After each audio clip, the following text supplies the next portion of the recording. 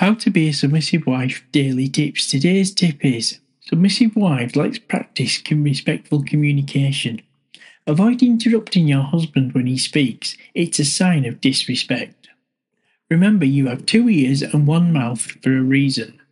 Wait till he has finished speaking before you respond. Give him the full attention he deserves and listen attentively to his words.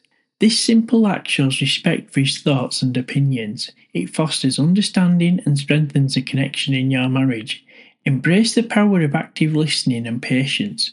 Waiting your turn to speak creates a space for meaningful and effective communication. Build a strong foundation of respect and open dialogue in your marriage.